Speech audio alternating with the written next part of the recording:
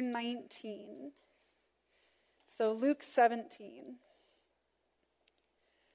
On the way to Jerusalem, Jesus was going through the region between Samaria and Galilee. As he entered a village, 10 lepers approached him. Keeping their distance, they called out, saying, "Jesus, Master, have mercy on us." When he saw them, he said to them, "Go and show yourselves to the priests." And as they went, they were made clean. Then one of them, when he saw that he was healed, turned back, praising God with a loud voice. He prostrated himself at Jesus' feet and thanked him. And he was a Samaritan. Then Jesus asked, "Were not 10 made clean? But the other 9, where are they? Was none of them found to return and give praise to God except this foreigner?" Then he said to him, "Get up and go on your way. Your faith has made you well." This is the word of the Lord. Father, as we turn to your word this morning, we pray that your Spirit would be working among us. Open our ears and our hearts to receive your message for us, Lord. Lord, as we reflect on the blessings you give us and how we respond, we pray that you would stir up in us the many things that we are grateful for and help us be bold and confident in sharing them with you. It's in Jesus' name we pray. Amen. So this is one of those passages that there's a lot of different ways you could go, and there's a lot in the commentaries about the context, and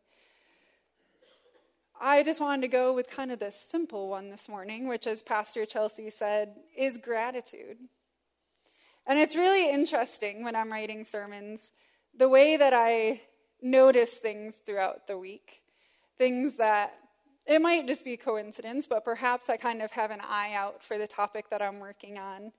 And a couple of days ago, I saw on Facebook this post that said, "What if you woke up in the morning and the only thing you had left was what you thanked God for the day before?"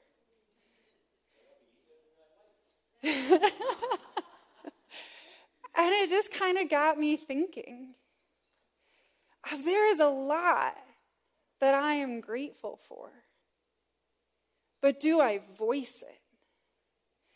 And that's where this passage takes us this morning. In that we see 10 lepers, people who have been pushed to the fringes of society. People who, as we see here, had to keep their physical distance from people. We see that they called out because when you had leprosy, they didn't want you getting close to other people in case you spread it. So they think that Jesus has an answer for them, but they can't even get close enough to really talk to him face to face. And yet they call out to him. They ask this favor.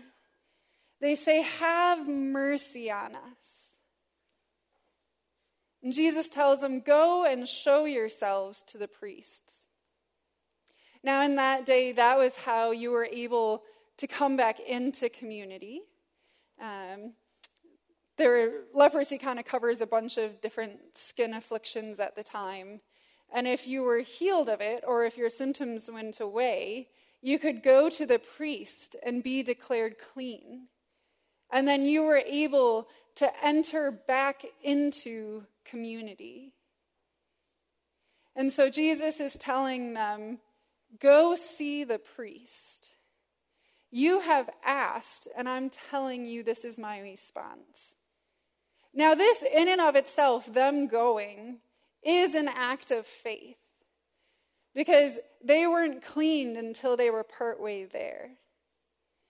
And we could say that the other 9 who don't turn back were simply being obedient to what Jesus told them to do. He told them to go, so they're going.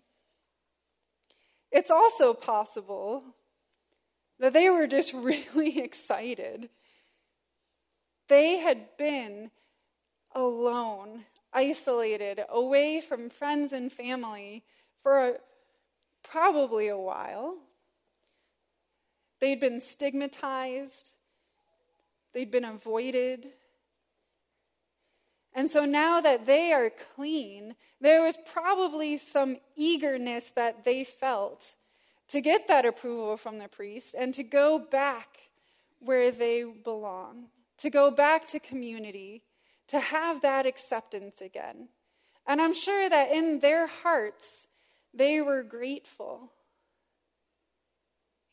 But they didn't turn back and tell Jesus.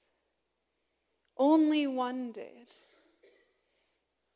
That one man realized the importance of expressing his gratitude and realized it was so important that the other things could wait. He was healed. He could go to the priest later. But we also see and hear that he also gets immediate community because he prostrates himself at Jesus' feet. Whereas earlier he had to keep his distance, now he is able to come right up to Jesus and express his gratitude. And I love that picture of how gratitude is kind of this fulfilling of community. Scott Jose, in his sermon starter on this passage, reflects on the way that certain languages even have this built in.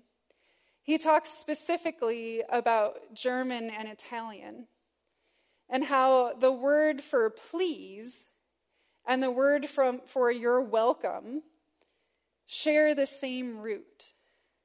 So you have this cycle of someone comes and asks something. They say please. And then that cycle isn't completed until they have expressed their gratitude and the person who gave them something is able to say, you're welcome. And when you do, you've come back linguistically to complete this circle. He also talks about how if that isn't completed, there's this kind of brokenness that happens. And I think that that's something that we can all relate to. How many of us give of ourselves or of our resources and never hear gratitude?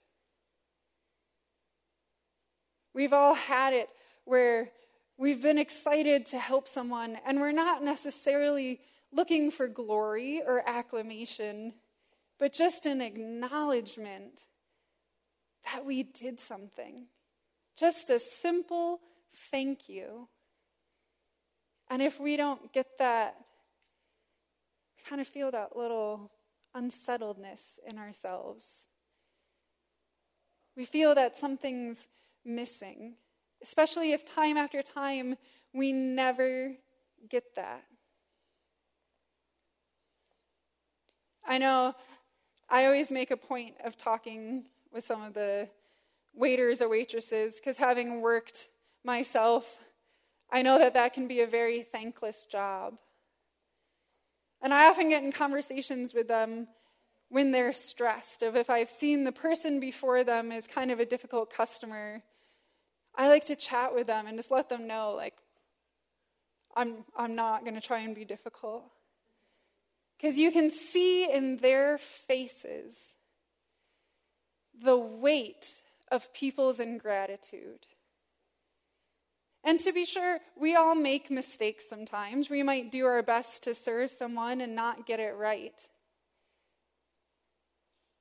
But none of us wants to feel unappreciated, wants to feel like the work that we bring is unvalued, unacknowledged. Community needs that cycle of gratitude.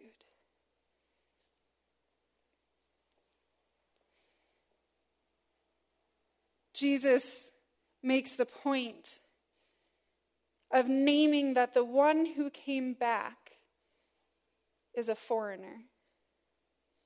We don't know how he knows. It doesn't give us those details. And yet Jesus names it. He says, it's not the one you would expect. Because the people reading this, the people around him, had a pretty low opinion of Samaritans. And we don't know for sure, but the assumption is that the other 9 were probably Jewish because he makes that distinction.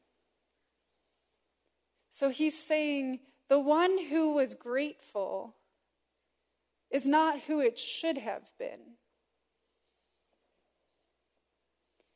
Are we as Christians as grateful as we should be? There was a restaurant near the seminary that a lot of us frequented, and some of my friends got to know some of the wait staff there. And the wait staff said they actually hated Wednesday nights because they knew that's when all of the people from the seminary and the college came out, and they said that was when they got the lowest tips. So in their mind, Christians, because they knew we all came from Calvin, they all knew we came from the Christian university, were bad tippers. They were ungenerous. They were ungrateful.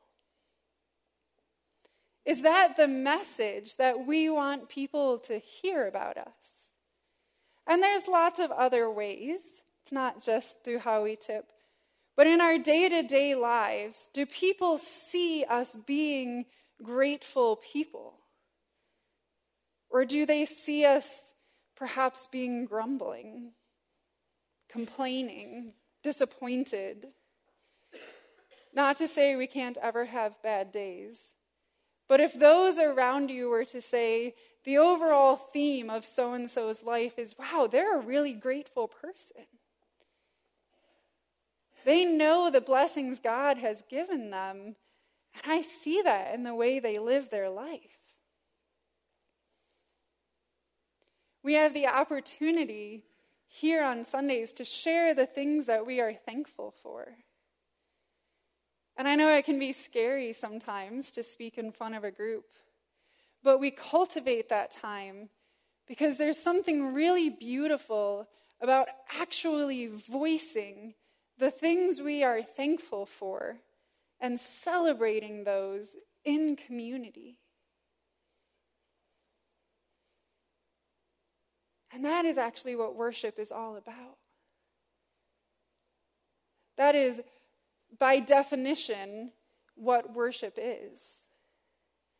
Our worship team, we were up here a couple weeks ago if you were here, as a new team that is starting, we spent our last meeting talking about what the definition of worship is. It might seem common sense, but it's an important foundation of what are we even doing here? Why do we gather? And the definition that we're working from is that worship is all about ascribing worth, specifically to God. Not to build God's ego, but because God, in and of himself, and through his works, deserves our praise. We listened to a podcast from Scott Jose and Sue Rosaboom and David Bass that talked about all of this. And they talked about how if it wasn't for sin, we would do this naturally. We would look at the world around us. We would look at all of the ways that God has blessed us. And we would naturally be moved to praise God, to worship God, to ascribe to him his worth, to thank God for the blessings that we receive. Unfortunately, we do live in a world tainted by sin, so we don't always see those clearly. So we have passages like this in Scripture that help us correct our vision. They give us an order of how to do it.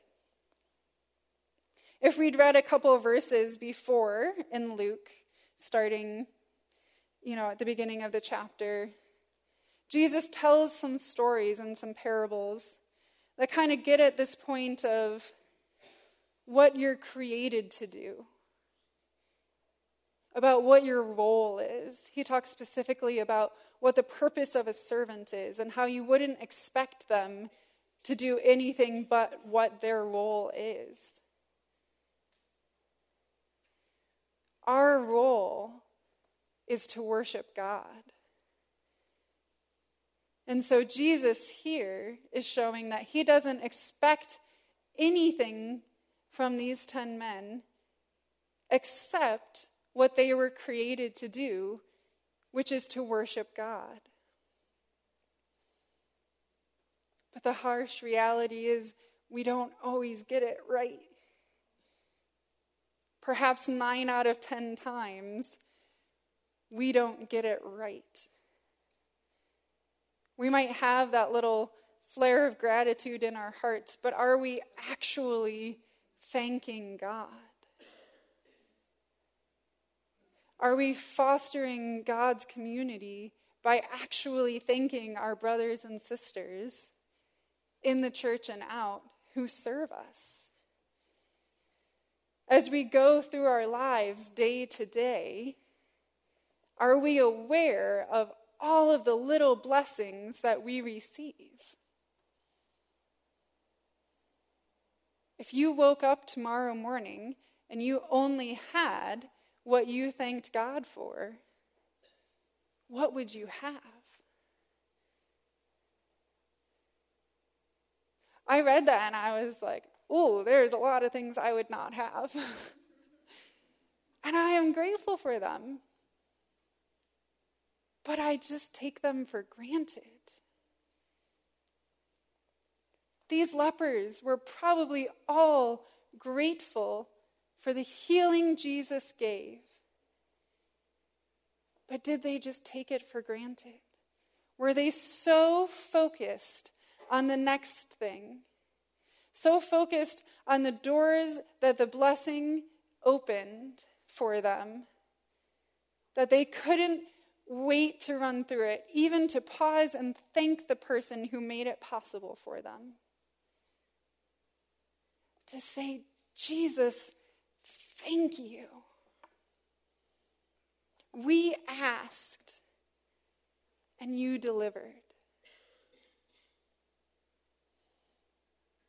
That is our call as individuals, and that is our call as the body of Christ.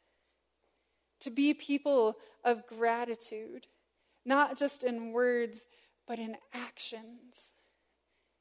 To truly understand the deep importance of being thankful and of voicing it.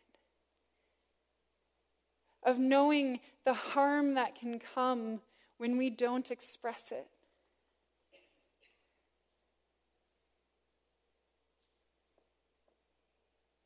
So that is my challenge to you this week.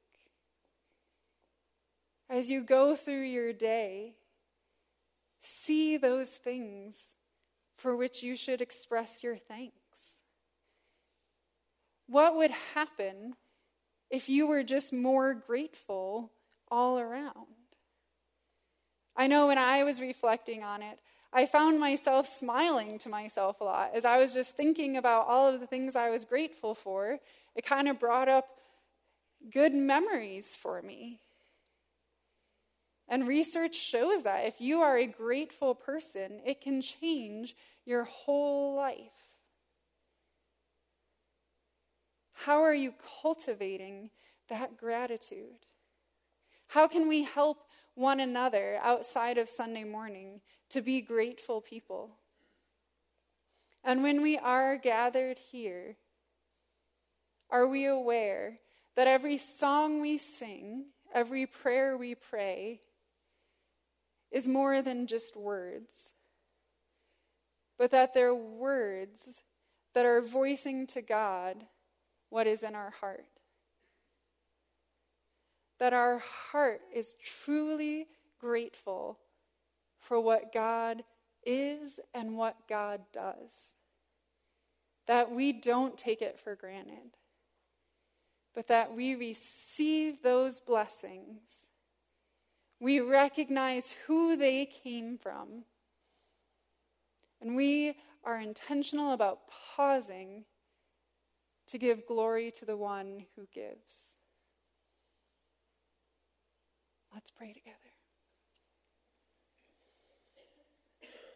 Father God, we do thank you that you are a loving and merciful God, that you call us into a community where we can grow and learn together. Lord, we thank you for all of the many blessings that we heard voiced this morning, for all of the ways that you are working in each and every one of our lives, Lord. Father God, we pray that our hearts would continue to grow to be more and more like your Son, Jesus. We pray that you would give us the eyes to see your blessings and tongues to speak your praise. Lord, we pray that you would help us step outside of the rush and the busyness of our daily lives to truly be grateful for the things that we have. Lord, we also pray that you might shift our focus from that which we are missing to that which we have. Help us be people of gratitude. Let that be the light that shines through this community, Lord, so that when people speak of your children, it is of a people who are grateful, a people full of thanks. So, Lord, we thank you for everything you do and for who you are. And it's in Jesus' name we pray. Amen.